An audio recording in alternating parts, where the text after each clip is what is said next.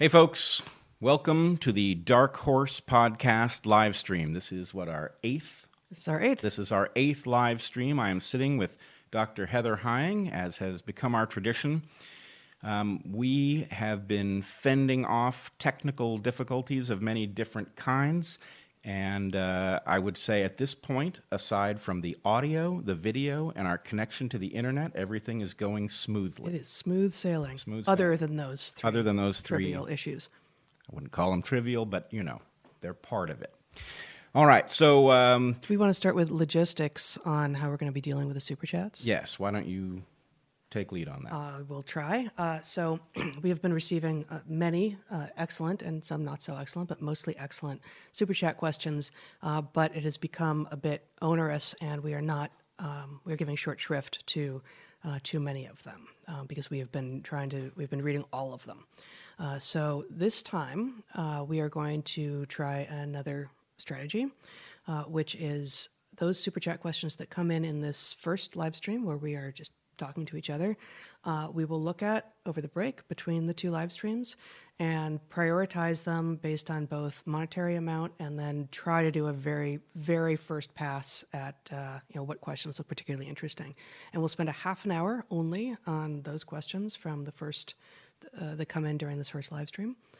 And if we don't get to all of them, which we probably won't, that's unfortunate. And then we'll spend a half an hour on the Super Chat questions that come in during the next live stream, which we will probably have to take in as they come in. So we're going to limit the second live stream, the Q&A, to an hour and see how that goes. And this is it's a moving target. We're going to see how this goes this time and maybe modify it next time. It's a learning process and a live fire exercise all wrapped into one. So in any case, also do let us know. We don't see every comment, but do let us know what's working, what's not working. We discovered some sound problems last time. Hopefully you will find that they have been successfully addressed this time. But every piece of information is useful to us. And we're working on it, and we're working on it alone because obviously nobody is coming to anybody's house to troubleshoot stuff. So we being the two of us on screen, but mostly Brett and our wonderful now 16-year-old son Zachary Weinstein, who's doing the production end of things. Zachary is on the production end, and Toby is on the wall fishing end. He's becoming an expert at wall fishing, which makes me very proud. You keep on assuring me you're doing no wall lobstering, but I keep hoping. We have not been forced to wall lobstering. Yeah. All right, so I do have not a correction, but an addendum. Last time I mentioned a paper that I thought was well worth people's time, written by one of the founders of Instagram, and it's Kevin Systrom, and we will put a link to the paper in the description, but the short version is he argues that the R naught term that people have become familiar with about how likely an individual case of the virus is to propagate to... The term is R naught. Right, which reads as R0 to people. Right. I wasn't sure that tracked. Yes, on paper it looks like R sub 0, R naught. Mm-hmm. He argues that there is a more important term that we need, which is R sub T, which I think is just said R sub T, although it's not clear in the paper, which basically tracks the change in transmissibility based on the responses that people have, the behavioral responses. And so this measure is important, for example, if we want to compare municipalities or something and see what's working and what isn't, not just simply assigning an R naught to the virus, but assigning an R sub T to the intersection between a virus and a population is very useful. So anyway, it's a good paper, well written. I strongly recommend it, and we will link it in the description. All right, I think that's all I have. You have corrections? Yeah, I wanted, well, not a correction exactly, an addendum. I wanted to add or clarify to our discussion about essentials last time, where we spent a while talking about flooring, much to the chagrin of some people and much to the enthusiasm of others. We were specifically making an argument about why flooring, which has been included in the list of prohibited purchases in the Michigan stay-at-home order, might be considered an important psychological tool for people in such times and in times of lockdown, giving them something useful, productive, and creative to do.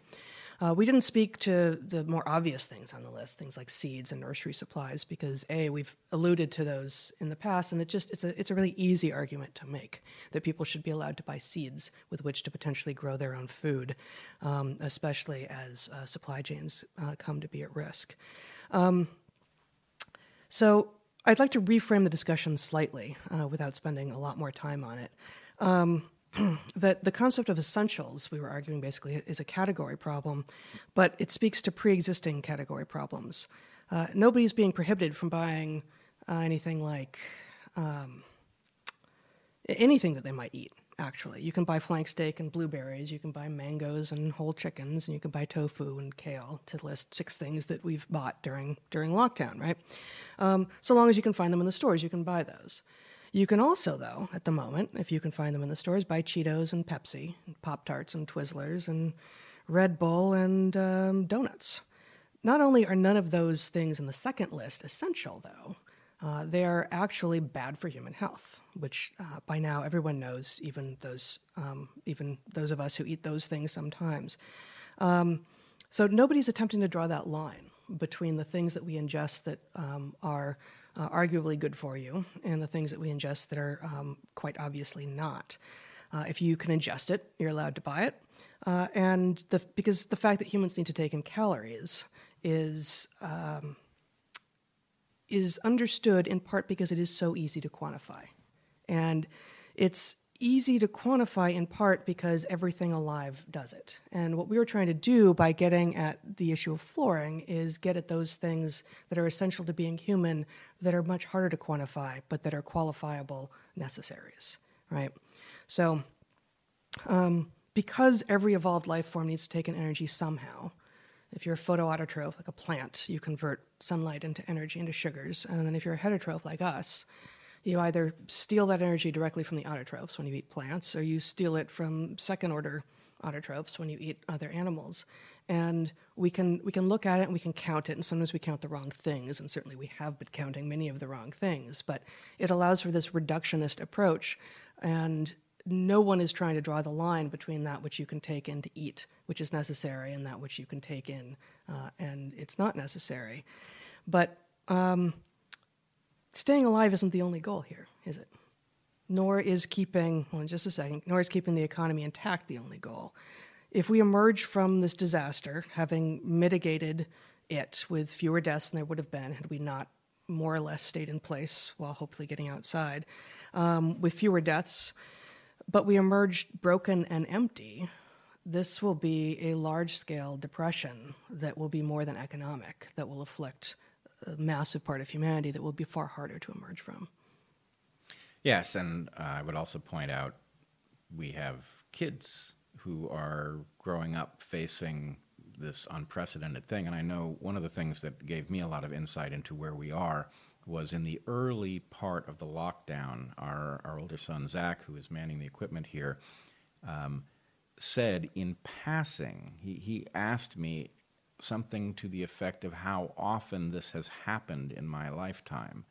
And I looked at him and I said, this has never happened in my lifetime, or really ever. This is unprecedented. And it changed the way he saw things. But of course, you know, a child who's seen a much shorter slice of history doesn't know how to calibrate this. And the reason I raise it is I can imagine a lot of frivolous things that really truly are frivolous, that might be actually arguably necessary in some parent-child relationship to keep a sense of normalcy. And so the point I made last live stream was, I defy you to draw that line well. It's not that there isn't a line, but the point is that line actually has a lot of richness between individuals and special cases. And, you know, if there's some candy that is, you know, a child's favorite and some parent is trying to deliver that normalcy, and the fact that the candy was suddenly off limits would be jarring, I mean, I can easily see an argument for it, even if, on balance, the candy is probably a negative with respect to its effect on immunity, for example. Yeah, so really, we're pointing out the difficulty of drawing lines for which there are no easily quantifiable hard borders. We're not saying that lines don't need to be drawn. Some of them do, 100%. This is in large part what government is for, and we are fans of good government. But But some of the lines that have been being drawn are patently bad. The closing down of beaches when people are maintaining social distancing is bad policy. It's bad policy, and in fact, it emerges fairly strongly, I would say, this week in several different papers, one of which we're going to get to. But there is stronger and stronger evidence that the circumstances that are dangerous are indoor, close quarters circumstances. Exactly. And so, in some sense, by telling people you can't go to the beach or you can't go for a hike, we have been denying people something that they might do in favor of pushing them in the direction of, yeah, all right, you're not out at the nightclub, but you are in close quarters, probably indoors, where this thing is being transmitted. So in some sense, we have to be very cautious. We don't yet know how this thing functions, and telling people you shouldn't do that because it stands to reason that you might get sick in a public park, when in fact the data ultimately reflect the unlikeliness of that scenario, is a problem. And it also serves to create snitches out of people, right, which we are also beginning to see, that people are being encouraged to tell on their neighbors if they perceive that they are going out too much. And in fact, as I understood, the mostly good faith orders that were coming down early on, there were no attempts to keep people in place. It was, shelter in place, but go out for exercise, for fresh air. And people with dogs had this easy excuse, which is itself very interesting. Why is it now that we understand that our dogs need to get out and move, but we are less likely to understand that we do as well? Yeah. So the whole idea of having bureaucrats do this from something other than a place of caution is, I think, legitimately frightening, and it's resulting in backlash, which I think is itself frightening. It's terrifying. The backlash against the idea of controlling the virus through, wearing a mask or avoiding social contact, or all these things. That backlash is obviously a danger to human health, and even an individual who chooses to flaunt the rules is putting everybody who might be downstream of them epidemiologically at risk, and some of those people are going to die. So it's not a minor question. But nonetheless, the incoherence of the policy is raising people's hackles with respect to governmental overreach and all of these things. And so, anyway, some sort of caution is clearly necessary. Indeed. All right. Did you have a next topic you wanted to move to? Well, ultimately, we're going to be talking about that Santa Clara County serology testing paper, but it doesn't have to happen first, but as you like. Actually, let's start there. Many people will have seen this paper. Do you want to introduce? Yeah, so Zach, maybe can you pull up I don't know how to pronounce his name actually, Ben-David et al. 2020. What's that? Let's see if I can do it. For the first time today, I have stuff in front of me. Let's see, I may have it here, Zach. Except I can't see my... Nope. Hold on. Oh, boy. No, I don't have it here, Zach. If you can pull it up. Which one is it? It's the one on the first page, Ben-David et al. 2020, right below the break. That'd be great. Okay, so this came out at this point. I think it came out the day before we were supposed to do our live stream, so it must be 3 days ago, maybe. I don't see. Are you going to be able to show it to us? In 1 second. Okay. Because I will need to see it if we're going to talk about it. The message is, basically, this is directly from the discussion, quote, "The most important implication of these findings is that the number of infections is much greater than the reported number of cases." Title of the paper being COVID-19 Antibody Seroprevalence in Santa Clara County, California. So what these authors did was solicited via Facebook people to come to be tested for antibodies, which is to say past infection, not current infection. It will not find current infection. And then they had drive-through testing. They tried to control for 3 demographics, or they tried to get equal representation to match the demographic background data. The link doesn't work. It doesn't go to anything. Okay. Well, We will find the link and put it in there. I think Yeah. we can. So this is the Santa Clara County Benavides et al. 2020 paper that is widely discussed right now.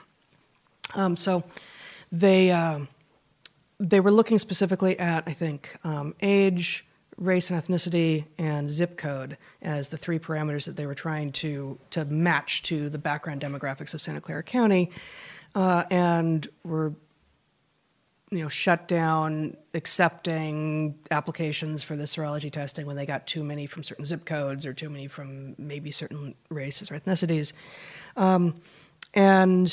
And then did drive-through testing. They also let people come with up to one child from a household, so there was some non-independence among their data.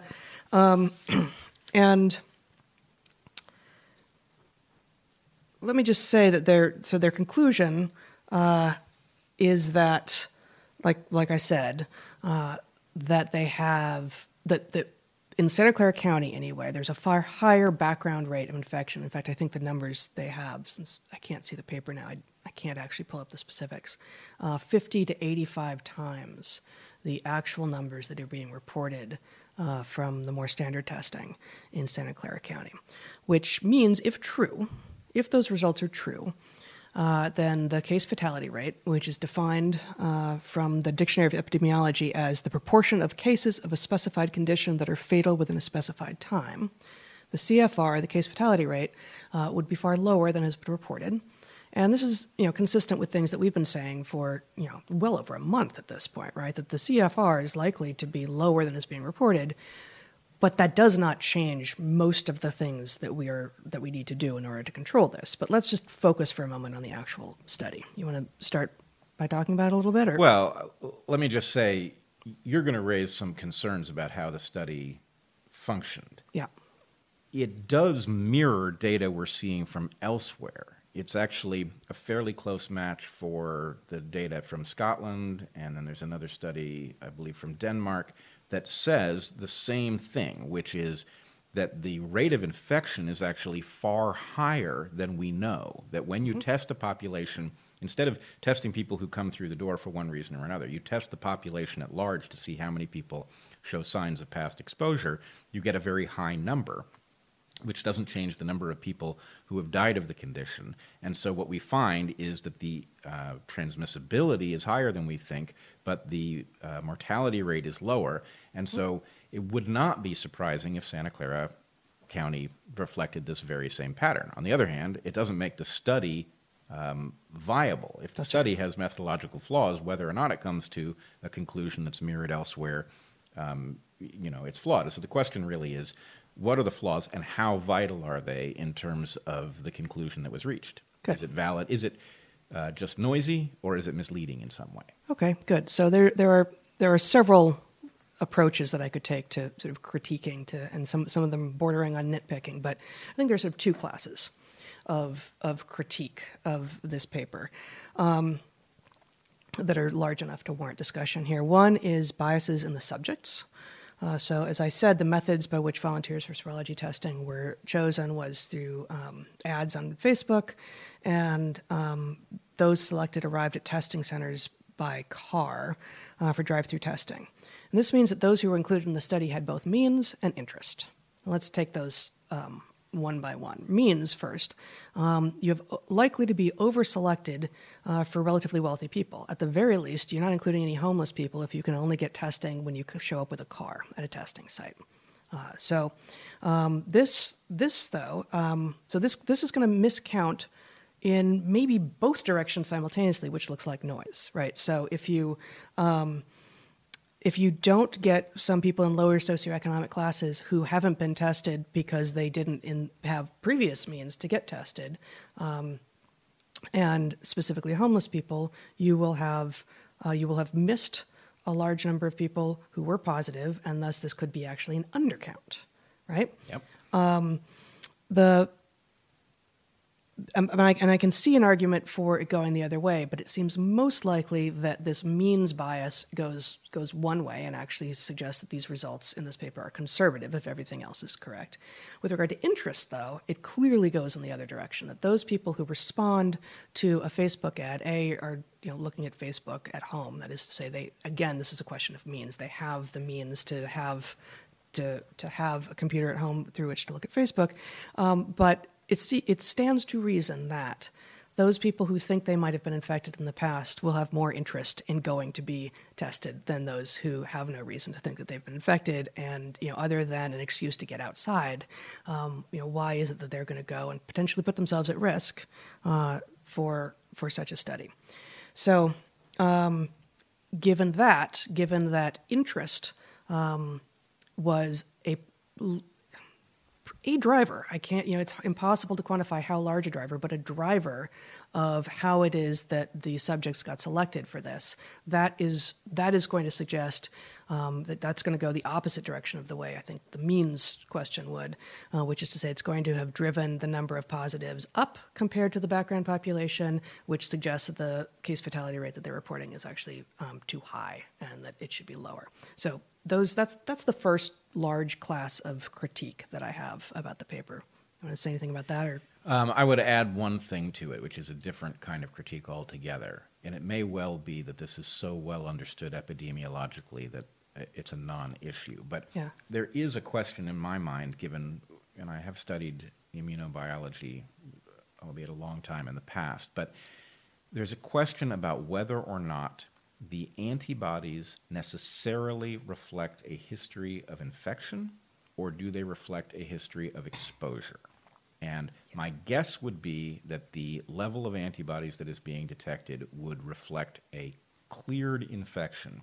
That is to say, the immune system goes into a pattern where it becomes good at recognizing the invader that it's already seen, and that is what is being detected, in which case it would reflect an infection. But it is conceivable to me that, especially in light of how much doesn't make sense about this virus, or not doesn't make sense, but let's say it's anomalous about this virus, one thing we have to ask ourselves is what happens to somebody who has a high level of exposure but doesn't contract an infection. So it's worth asking the question, and I would love it if somebody knows the answer and it is clear that these antibody tests are necessarily reflecting an infected person after their infection has cleared up. That would be useful. Well, and in fact, it raises the question of high level of exposure without contracting an infection. What would the antibody test read? What then does asymptomatic mean? Asymptomatic is a category that could mean either of those two things, actually, if they are in fact distinct. Yeah. So anyway, maybe somebody in our audience can clue us into what we need to see. Yeah. So the other concern, the other major concern that I had about the scientific validity of this paper, even though, again, and we'll talk about this more later, I tend to believe that the results are more true than the other results that we're seeing that show a very, very low background infection rate in populations. The authors demonstrate, they go through a fair bit of statistical song and dance about explaining how they assess the actual rate of false negatives and false positives in these tests. And other people online have assessed whether or not they think that those are well done.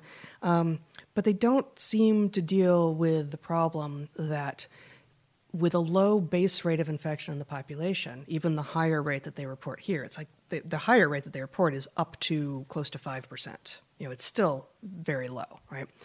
So with a relatively low base rate of infection in the population, false positives potentially outnumber true positives in test results. So I'm at considerable risk of losing a lot of the audience. I'd like to walk us through just a couple of made-up numbers just to make this point, because I think a lot of people have been saying this, but with some made-up numbers that are simple, it might stick for people. So let's imagine a population of 103 people, and again, this is just to make the numbers easy, in which So let me say first that the authors of this paper claim a false positive rate, well, a confidence interval and specificity between 98.3 and 99.9%, which is staggering. So that would be a false positive rate of 0.1 to 1.7%, which is very, very low. Most of the tests we're seeing suggest about a 5% false positive rate. So just for ease of doing some fake math here, I'm going to use this 5%.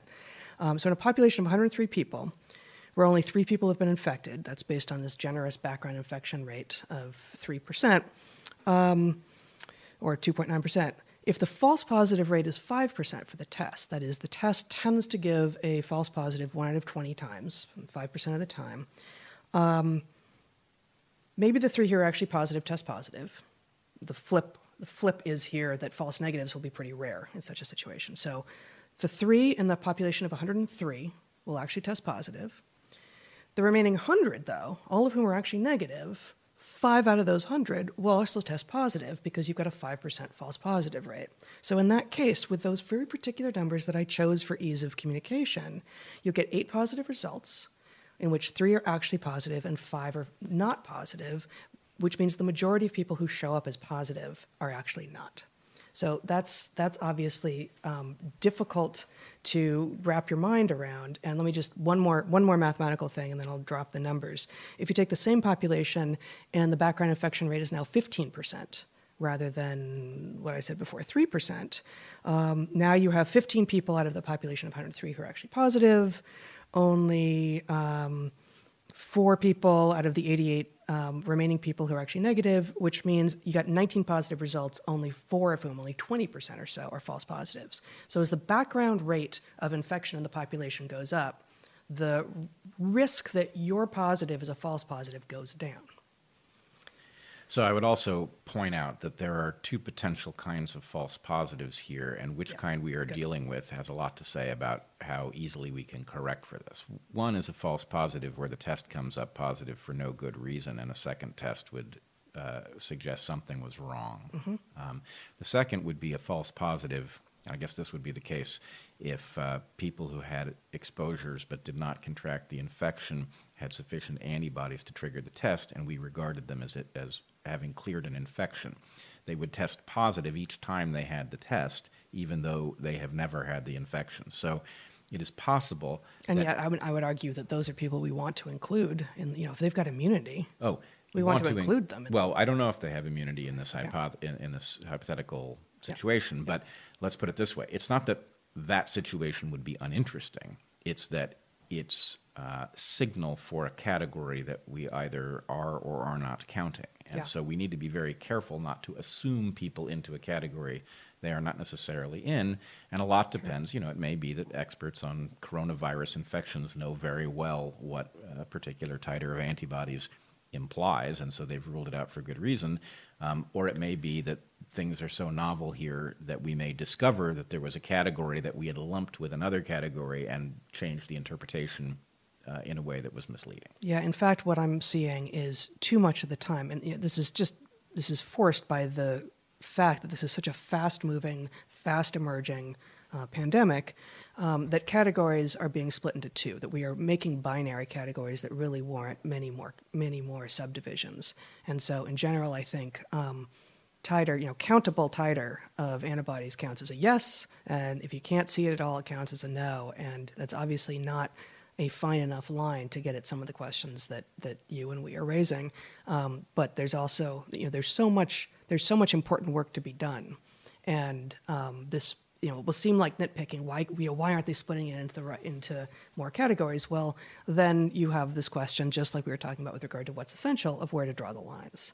So, are there any antibodies present versus are there no antibodies present? Is at least a line that everyone can agree on, that's quantifiable, yes or no. But binary situations that are actually in which you can have 0 and you can have some to a lot, that's actually a continuum, and it warrants a different kind of statistical analysis that we just don't have, I think, the time or the means for yet. And at the very least, we can say that the phenomenology of these infections is so varied and so confusing that we know there are features of this that are utterly continuous and leave you scratching your head. So whether the infection itself and the tests we're using are truly testing binary circumstances or whether there are categories we're missing is an important question. So have you gotten where you wanted to go with the Santa Clara County? I guess let me just say, I mean, this is probably a decent segue to, I don't know where you're going next, but I suspect it's a decent segue. So all of those critiques, and again, I have more, which I'm not going to make here, all of those critiques of this study do not mean that I think that the overall conclusion is likely wrong. And this is based, as you suggested, on some of what we're seeing elsewhere and on what we understand to be a high transmission rate in places like hospitals and nursing homes and such. So I don't find that this study demonstrates its conclusion to any high scientific standard. But that said, a low CFR, even if the case fatality rate really is quite low, a lot of people are saying less than 1%, meaning doesn't mean no CFR, doesn't mean it's not killing people, and deaths are quite high in some places. So that begs the question: is the CFR higher in places like New York City and Lombardy? I don't know. Or are background rates of infection higher?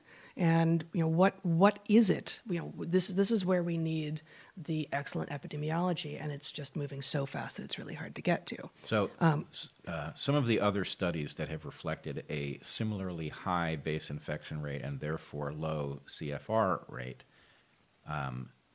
were done with very different methodologies. In other words, blood from blood donors, for example, was tested, and that doesn't have the same bias of soliciting people who can drive in from a Facebook ad. So it does suggest that there is reality to this interpretation. Whether it varies by location, we don't know. And, the study is some sort of data. It's just compromised by methodological flaws. Absolutely. So I guess, there's a lot more to say here, but the main thing I would say is case fatality rate gets at deaths. And it may well be that the biggest lingering effect, health effect, put aside the economic effects, but the biggest lingering effect health-wise of this virus is among the survivors that we are seeing increasingly now. And of course, we don't have any long-term data because this isn't a long-term situation yet, but that people who survive have respiratory problems, have lung problems, have cardiac problems, may have neurological problems, it's affecting all of these systems in the body, and of course, why wouldn't it? Why would we assume that this respiratory virus, that this virus that we have named a respiratory virus, would only affect respiratory systems? There's really no reason to assume that. And so focusing only on the case fatality rate as if that is a good measure of the effect on human health and well-being is not wise. Yeah, it's a hazard. I'm particularly troubled by the fact that we don't have any good resolution on the so-called asymptomatic cases, whether they have damage or not. And if you have followed the discussion here and on Eric's podcast about telomeres, the thing to remember is that, in effect, damage pushes you closer to some threshold from which you cannot repair, right? So that threshold at which you cannot repair some vital tissue is death, right? You have a vital tissue, it's going to fail, you can't live without it. So things that damage you push you in the direction of death. Now, a low CFR reflects people who have not died yet. It does not mean they were not shoved in the direction of death by 15 years. It also leaves open questions, which increasingly I hear circulating, about whether A, this is a virus that can recur, right, without having to be reinfected, whether B, you have immunity once you've had it, or it's going to behave more like colds and flu, where versions of it will reinfect you periodically. So to the extent that this is a virus that clearly gives many people enough of a shove to push them across the threshold where they can't get back, it's presumably giving many more people who do get back a shove in the direction of mortality. And then what is it doing to the people who had a low symptom or no symptom infection? What will they be like 15 years from now or something like that? So anyway, all of these things are important questions. And it points once again to the limitations of binary thinking. Dead or not a sufficient analysis. Yes, fully recovered is not fully recovered. And that's true for many, many phenomena, right? Mm-hmm. We medically miscategorize this, or at least the story that we tell does. So I wanted to suggest a couple things, places where we're falling down and then places where we're succeeding. Again, I am stunned by how vibrant, how interesting, and how normal the scientific discussion is. Everybody has been reduced to amateur status. Even the experts who are experts at coronaviruses or epidemiology or whatever are novices with respect to this particular virus. So people are interacting in a way that it's prone to error. I've seen lots of false starts, lots of cul-de-sacs, but the fact is the scientific apparatus is actually functioning in some ways better than I've ever seen it function before, right? And the fact that you can tune in, that you're not being excluded because, oh, you're not an expert enough to have access to the literature is wonderful. On the other hand, we are... Even, I'll say, not only are most of these papers going up on preprint servers, but Elsevier, one of the biggest blocks to actually sharing scientific data out there, because it's one of the big publishers, is making its COVID-19 related publications open at the moment. Yes, this has embarrassed publishers into behaving as good citizens, which is extremely positive. Yeah. The problem is we are hamstrung by the quality of what there is to be analyzed, and there are a couple of things that I would suggest here. One of them is that we are unfortunately being hamstrung by the political apparatus, which has a perverse incentive. And I'm speculating here as to why this is the case. But the Trump administration, for example, has been very slow and reluctant about pushing testing, right? And there's a question about why would anybody not want more testing? How could information possibly be bad? And the answer is that there's a very reasonable, if immoral, argument for eliminating that data if you are a politician in a position of authority. And it has to do with what I call monkeying with the baseline. If you are in a position of authority and you're going to make decisions, and those decisions are going to have life and death ramifications, they're going to decide whether or not we fall into a depression or don't, and you don't want to make a call and have it come back to haunt you, then leaving the data very vague maximizes the opportunity to shift the narrative, to push blame onto somebody else. So I remember this first dawned on me after the Fukushima disaster, in which the Shinzo Abe administration in Japan began doing all kinds of bizarre stuff. Like there was waste that you couldn't burn because it was too radioactive, and there was a very clear legal standard about how much radioactivity caused something not to be viable for incineration. And they justified the adding of non-radioactive material to this radioactive waste in order to get it below the threshold. There's no justification for this. All it does is add extra pollutants to the atmosphere, but they gamed their own standard. And then I remember they were moving waste around the country to burn it in different places. And the only argument for doing this that I could see is that later on, if you wanted to find out how bad the Fukushima disaster was, you were going to have to figure out what the baseline rate of all of these cancers was. Well, if you're burning the radioactive waste in different parts of the country, then the baseline will be artificially high, which will make the Fukushima disaster look artificially okay. So anyway, monkeying with the baseline is one way to dodge responsibility. And I'm concerned that what we are facing is a political apparatus that is playing that game and blinding us scientifically at a time when we need high-quality vision more than ever. They seem totally willing and capable of monkeying with the baseline. I like this phrase very much. Fukushima, of course, like Deepwater Horizon as well, was different from what's happening here in that while there was an event, presumably there was a patient zero, there was an origination of this virus wherever it came from, as we've talked about in past podcasts, our awareness of it in much of the world was this rolling awareness, right? There was not an event, a tsunami or a burst gas line in the case of Deepwater Horizon. And it means that there was denial followed by possible embarrassment, and then sort of late to the game, I would think, comes monkeying with the baseline. Hey, we can be opportunistic here and change what's going on. Like it just doesn't look like the monkeying with the baseline thing is what was happening earliest, at least not in the U.S., not in the Trump administration. Maybe depending on what was going on in China, that's possible, but it depends a lot on what was actually happening there. Well, I think the problem is I don't know how monkeying with the baseline shows up in the official discussions, but my sense is it's going to happen everywhere that responsibility is being apportioned, and I think it accounts for some of what we see in China and a lot of what we see in the U.S. And when it first dawns on people that they don't want good data, I don't know. And it may be that becomes a stance that you even recognize as a general matter, that good data tends to put you in an awkward spot. And so cloudy data is preferable if you're in a political position of authority. But we, who have to face the outcomes here, have an interest in forcing our political apparatus to do right by us. And so I was going to make a suggestion for, in addition to what you have been saying since literally moment one on this, which is testing, testing, testing. That is absolutely the first move here, is to figure out how widespread this thing is.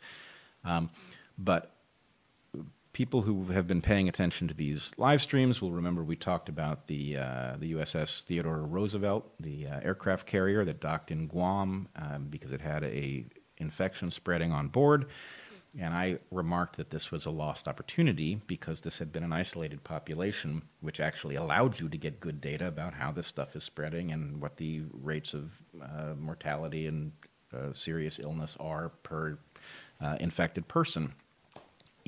That ship has unsailed, as it were. That ship is docked. That ship is docked. But what I realized actually in the middle of the night last night was that what was going on? That is what was going on, is that military bases might actually provide the opportunity that we need. And I want to be very careful here. I am not suggesting that anybody experiment on the military. There is a very dark history of that sort of behavior, and I'm not advocating that. But what I am suggesting is that military bases function as effectively towns. They're towns with a gate, where you know who comes in and you know who leaves. And you've got built-in track and trace. Right. Built-in track and trace. You have a system of authority in which people can actually be, told, do this, don't do that. And the question is, could these bases be used, A, as study locales? What I was thinking is that we would have two medical teams on a base. You would have the team that was dealing with treating the patients, and unlike is happening in the world at large, you would have an entirely separate team dealing with understanding what's taking place, right? And that we could discover, A, how similar these outbreaks are. B, you could potentially test different things, like different bases could have slightly different rules about whether you're allowed to go to the park, and we could discover if in fact going to the park is really a safe thing to do. And so anyway, I don't know how it would be done responsibly, but I do believe that there is a responsible way that would treat the members of our military with honor, but also allow us to take advantage of the fact that they already have these isolated communities established with all of the tools necessary for us to understand how, cause results in effect. And potentially allowing for also iterated serology testing. I'm just adding more and more to what I want out of the testing apparatus, but widespread antigen testing for current infection, widespread serology testing for past infection, which looks for antibodies, and at most, I think people have been tested twice, or if they got better and they maybe got sick again, maybe a third time. But in order to assess whether or not your first positive was a positive, maybe people, it was a false positive or a real positive, people get tested twice. But I would love to know what happens to those titers, what happens to the levels of antibodies over time. Early estimates were suggesting that it's a good 7 to 10 days after active infection before you have any noticeable antibodies in your system, and that climbs for 3 weeks or so, and then remains steady for no one knows. No one knows, as far as I can tell, in part because the tests are just missing in action. And this is partially due to errors in the early days, at least in the U.S., on the part of the CDC and such, but it's much more widespread than that. So I would love to see people who do show as having been infected. I would like to know what happens to their antibody titers over time, which would then begin to give us a sense, possibly, as to whether or not immunity lasts and for how long. Yep. So imagine you had a military base in which everybody was being tracked from some, moment zero. Yeah. And you could simply say, well, what do we know about asymptomatic cases and whether or not they show the same kind of ground glass lung damage that shows up in severe cases? Well, that's you could test that question, I would imagine, in a few days if you had a population where you could simply identify, here are some people who match that description. Mm-hmm. Let's give them an x-ray and find out how their lungs look, and then, right, track them over time. So in some sense, I'm heartened by the way the scientific apparatus is functioning. I am disheartened by why we are scratching our heads over what seems like some of the most basic questions about the course of this disease, even here, many weeks down the road. Yeah, months even. Yeah. Yeah. Oh, I agree. Well, what else do you want to talk about today? We've got maybe 15 minutes left. I think we should talk about the subway study. All right. Now that I think I do have open here. I think, hold on, Zach, let me see if I can find it. Yep, yeah, this is it. So you can put it on my, put my computer screen on. Okay, so this came out of MIT. I don't know, this month. I don't remember exactly when. Very recently. So the subway seeded the massive coronavirus epidemic in New York City is the title of the working paper. Jeffrey Harris, who is an economist. And this paper it's a very interesting paper. Basically, it looks at New York and it tries to figure out why New York suffered the rather impressive rate of infection that it has faced.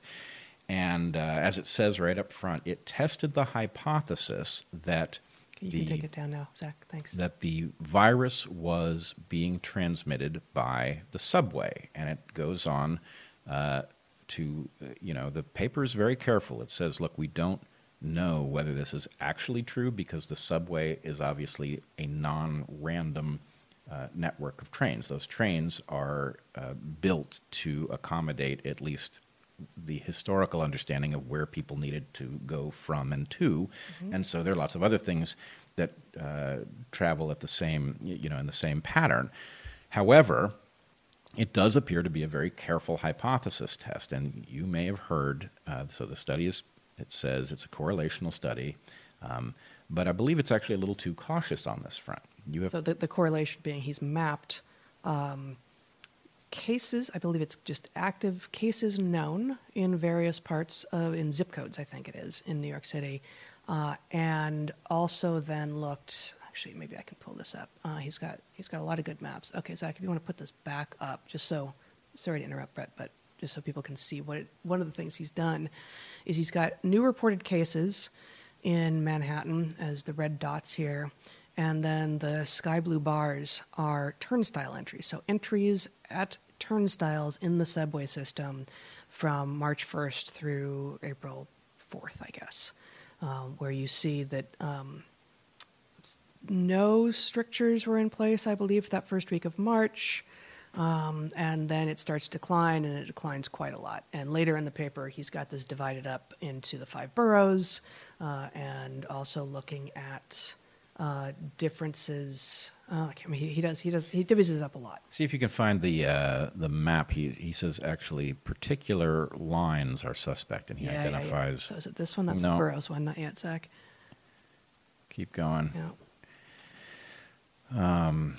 That one's No, there's it's a lot of fascinating maps in this paper. Also, I shall say, here while we go. that's one of them. So this is one line. This paper is also very funny. Yeah. He uses humor in a way that you don't tend to see in academic papers. Usually, presumably, it's peer reviewed out. Yeah, I mean, I guess this is part of what I'm reacting to, is that there is something that has become more honest about the way people are writing in this context. And so, anyway, keep scrolling a little bit. I will just say, You want a different map? Yeah. Oh, you want the map that intersects the two lines? Sorry, probably giving people vertigo. Yeah, Is it we are this one? probably giving people vertigo. Yeah. So Okay, so you want Zach to show this one? it's a little hard for me to parse which map this is, but it doesn't really matter. The point is, we have a correlational study. You have probably been told that correlation does not imply causation. That is a lie. I am sorry somebody hurt you that way. The truth is that correlation does imply causation when that correlation maps onto a pre-existing hypothesis, as it does here. It does not say that this locks down the question, that this is causal, but it does say that this is strong evidence of a causal link because the hypothesis was being tested by the paper. Just with regard to correlation does imply causation when it maps onto a pre-existing hypothesis. That does not require that the data didn't exist at the point that the hypothesis was formulated, but that the person formulating the hypothesis was not aware of the data. Exactly. Right? The information was out there. This guy, Harris, said, I've got an idea. I've got a hypothesis. I think that it was about subway ridership that is related to, that was causing New York City to be such an epicenter of outbreak. And he then went, having made the prediction, into the data and used the data to effectively test the hypothesis, although he doesn't make such a broad claim here. Yep. He's a little more cautious than I think he needs to be. But he even discovers patterns within that. Not only are particular subway lines implicated, but the local trains are apparently a particular source of infection if this hypothesis is correct. And the reason is basically that local trains keep you in contact with other people longer. So a local train is one that stops at each of the stations along the way. And so if you're going a long distance on a train and there are no express trains, you get on the local train and you're on it longer because you're stopping at each thing, which also means you're being exposed to more people. So maybe this is obvious to people, but it wasn't to our children. We were talking about this last night. If you're going from A to G, and an express train takes you get on an A and it doesn't stop until you get to G. That's quite different from a local train, where it'll not only take you longer, which is why people usually don't like the local trains if they know they're going all the way to G. But if it stops at B, C, D, E, and F on the way, there are many more possible transmission points along the way. Yep. And you will have been exposed to many more people. Right. That's the transmission points. Yeah. Oh, transmission points. Okay. So people are points now. In any case, what he concludes in this paper is that the reaction of the transit authority, he doesn't blame them because they didn't know what we now perhaps know, but he says the reaction was the wrong one, which was to make all trains local and to reduce the number of trains to discourage ridership. And the point is, if the mechanism here is right, then the best reaction would have been to increase the number of trains, and express trains beat local trains because you're less likely to be infected in them. He also points out that the fact of trains interacting with the epidemiology here is also strongly suggestive of economic factors, and people have been trying to chase down what are the economic factors that have certain populations more afflicted than others, and here would be an obvious one. Mass transit. Yeah, if you're condemned to mass transit and you have a job that you can't afford to not go to because you're depending on it economically week to week, then you have a recipe for disaster in some parts of town and not others. And apparently the transit authority started cleaning trains twice a day. His point also in the article is, more trains, still with the hope that there is that there is far reduced ridership over time. But at the end of each line, the train should be being cleaned completely. Yeah. Now, last point on this. I did read one report which reflected something I had been wondering about whether somebody needed to invent this. And apparently in Asia, there are already UV robots and sanitizers that are being used to do things like clean buses and things. So There it is.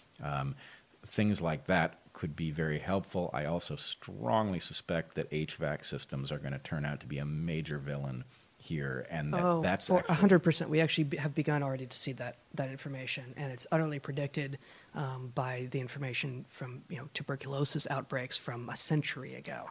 But And how easy a problem is that to solve, right? Because basically, to the extent that air is being captured in one place and filtered through some system and then pumped back out elsewhere, that air is under your control, and what you basically need to do is expose whatever passes through it to extreme enough circumstances that viruses can't survive, be it UV light, be it electromagnetic charge, whatever it would be.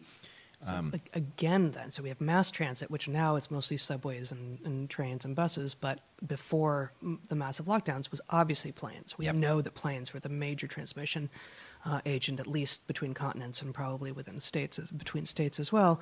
But yet one more reason, go outside. Be outside when you can, because your HVAC systems are going to be pushing stuff around in ways that we do not yet have control over. Yeah.